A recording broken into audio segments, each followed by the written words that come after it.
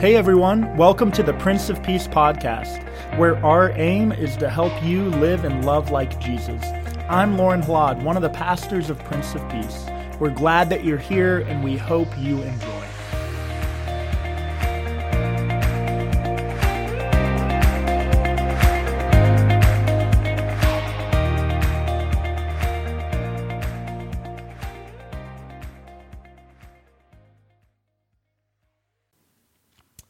Grace, peace, and joy be unto you from God the Father and our Lord and Savior, Jesus the Christ. Amen. It was 30 years ago this year that I ventured down a path as yet untrodden. Yes, it was 30 years ago that I graduated from college. Yes, it was 30 years ago that I started seminary. It was 30 years ago that I preached my first sermon. All of those events would qualify as paths as yet untrodden. But when I hear that phrase, I first think of an application that is far more literal. I came to the end of my last year of college actually feeling pretty confident and sure about where I was headed. The summer before my senior year, I'd served as a program director at Camp Moana, and while I didn't have time to return there because I had to go start summer Greek at the seminary over that summer, I had a few weeks, and another camp hired me to do some day camps for them that began with a week of a leadership camp that was happening at Wittenberg. And so it was this beautiful marriage between my college experience at Wittenberg and the camping experience I had had. I could put them together. I was helping to plan the week ahead of time. It was going to be a great week. And from what I can remember, I believe it was, with one exception. And unfortunately, it's still an exception that can haunt me because one of the campers that week was my little sister, and she, along with a friend of hers that was a member of my home congregation, if I ever run into them, they're always happy to remind me of what happened that week. So the problem was this, and looking back on it now, I'm not even sure how I came to such a poor decision. I'm sure I had a say in this decision for the camp. I really don't know why or how we came to it, other than my own hubris and overconfidence was certainly there, present in the moment.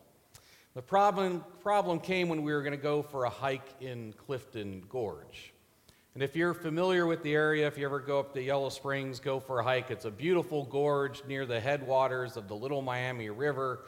And there are three sections to the gorge that you can hike. You can start out up by the mill in Clifton. You can go down into John Bryan State Park. And then there's also the Glen Helen Nature Preserve that is at what that time was part of Antioch College that sits alongside of that as well. Well, I had hiked the part from Clifton down into John Bryan many times during college. We've taken that hike many times since then as well. One of my favorite hikes. But for some reason, on this particular day at this camp, we were going to hike into Glen Helen as well, a part I hadn't done before. But we had a map. But we were dividing into two groups. And I'm the one that's taken this hike many times. Don't worry, you take the map. I'm sure we'll be fine, was my thought. So off we went on this hike. We go along, and I think, well, I'm following the river, no problem, this isn't going to be a problem. Confident in where we're going, but suddenly now I am going down a path as yet untrodden, meaning we are foraging through some briars, making our way, but I'm following the water. I'm sure this is fine. What I didn't realize is that there is another creek that runs through Glen Helen as well, and we were following that. We were nowhere close to where we needed to be. And I got at least a half mile through these waist-high briars, pushing my way through with 6 junior high girls behind me, being the key element here, trying to be confident in what we were doing until finally I had to admit, you know what? We are going the wrong way. We need to turn around and go right back where we came from. Those girls were not happy, and they have not ever let me forget it. It's not fun being lost. And all too often when we're lost, we know that it's because of our own fault that we are. And so often in our panic or in our confusion, we actually end up making it worse.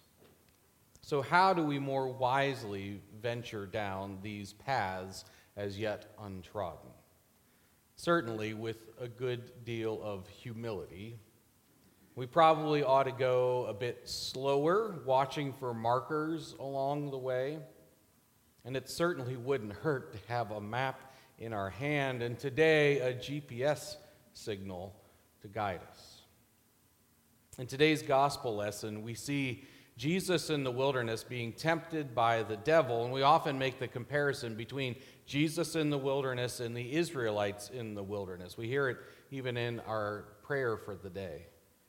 Jesus uses the scripture, though, as his guide. He's got this map in his hand, and it makes all the difference in the world. Just use the first temptation as an example. There's a parallel between Jesus' hunger and the hunger of the Israelites before they received manna from heaven.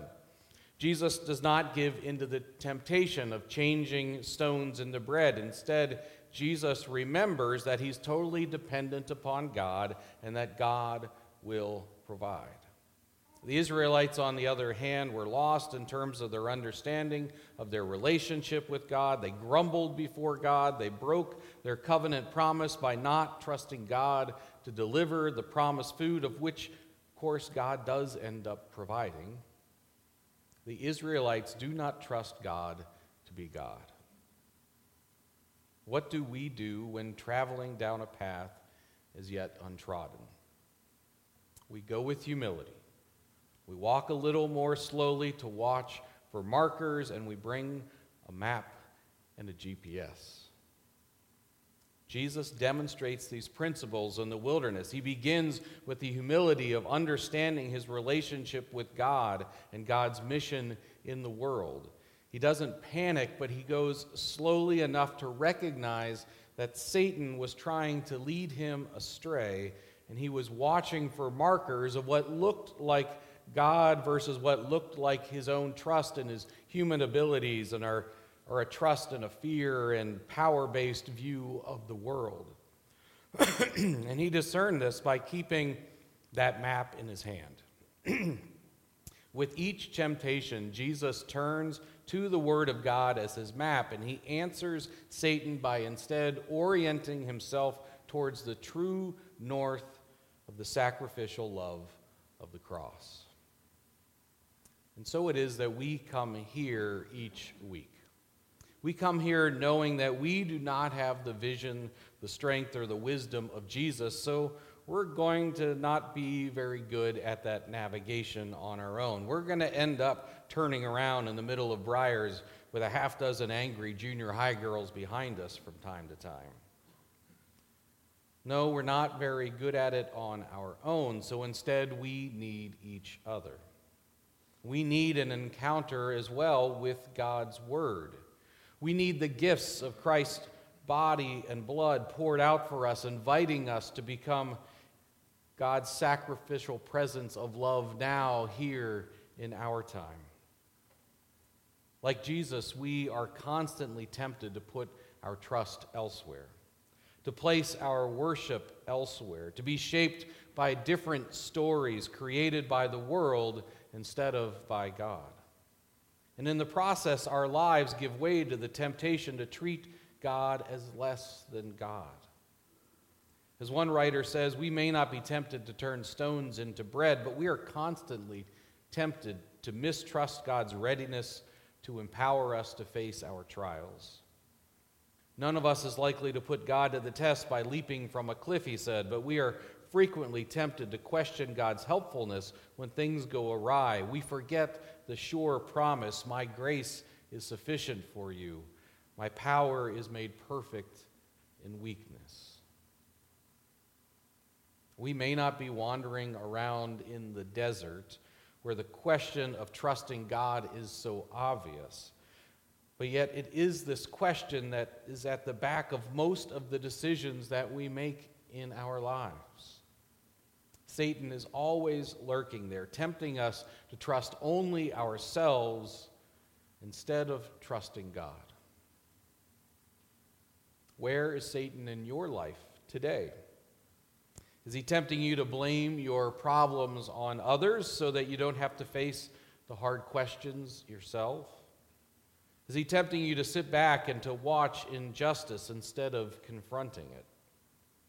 Is he tempting you to hold all of your feelings inside instead of taking a risk and sharing them with someone that you know can probably help you? Is he tempting you to think that you have it so bad that you couldn't possibly think about someone else and their problems? What easy answers is Satan offering you today?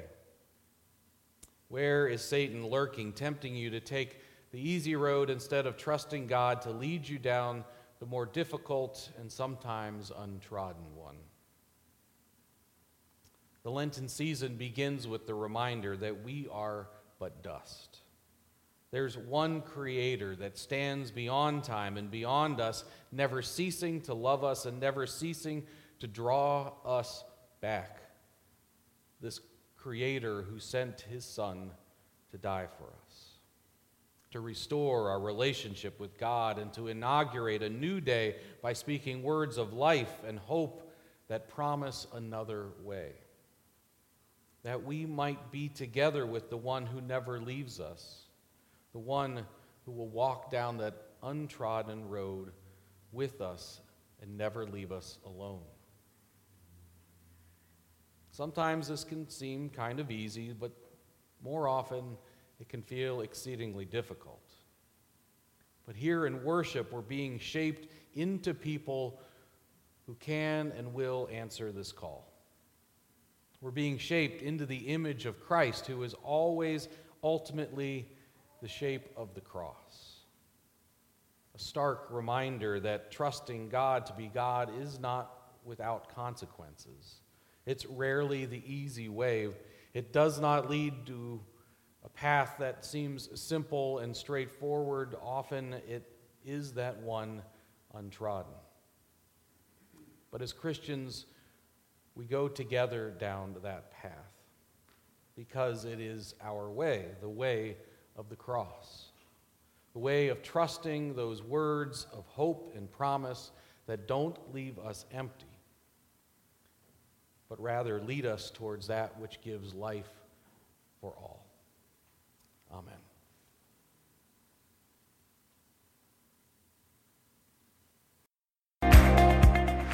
Thanks for tuning in to the Prince of Peace podcast. I hope that today's message has brought comfort and inspiration to your life. Have a great rest of the week.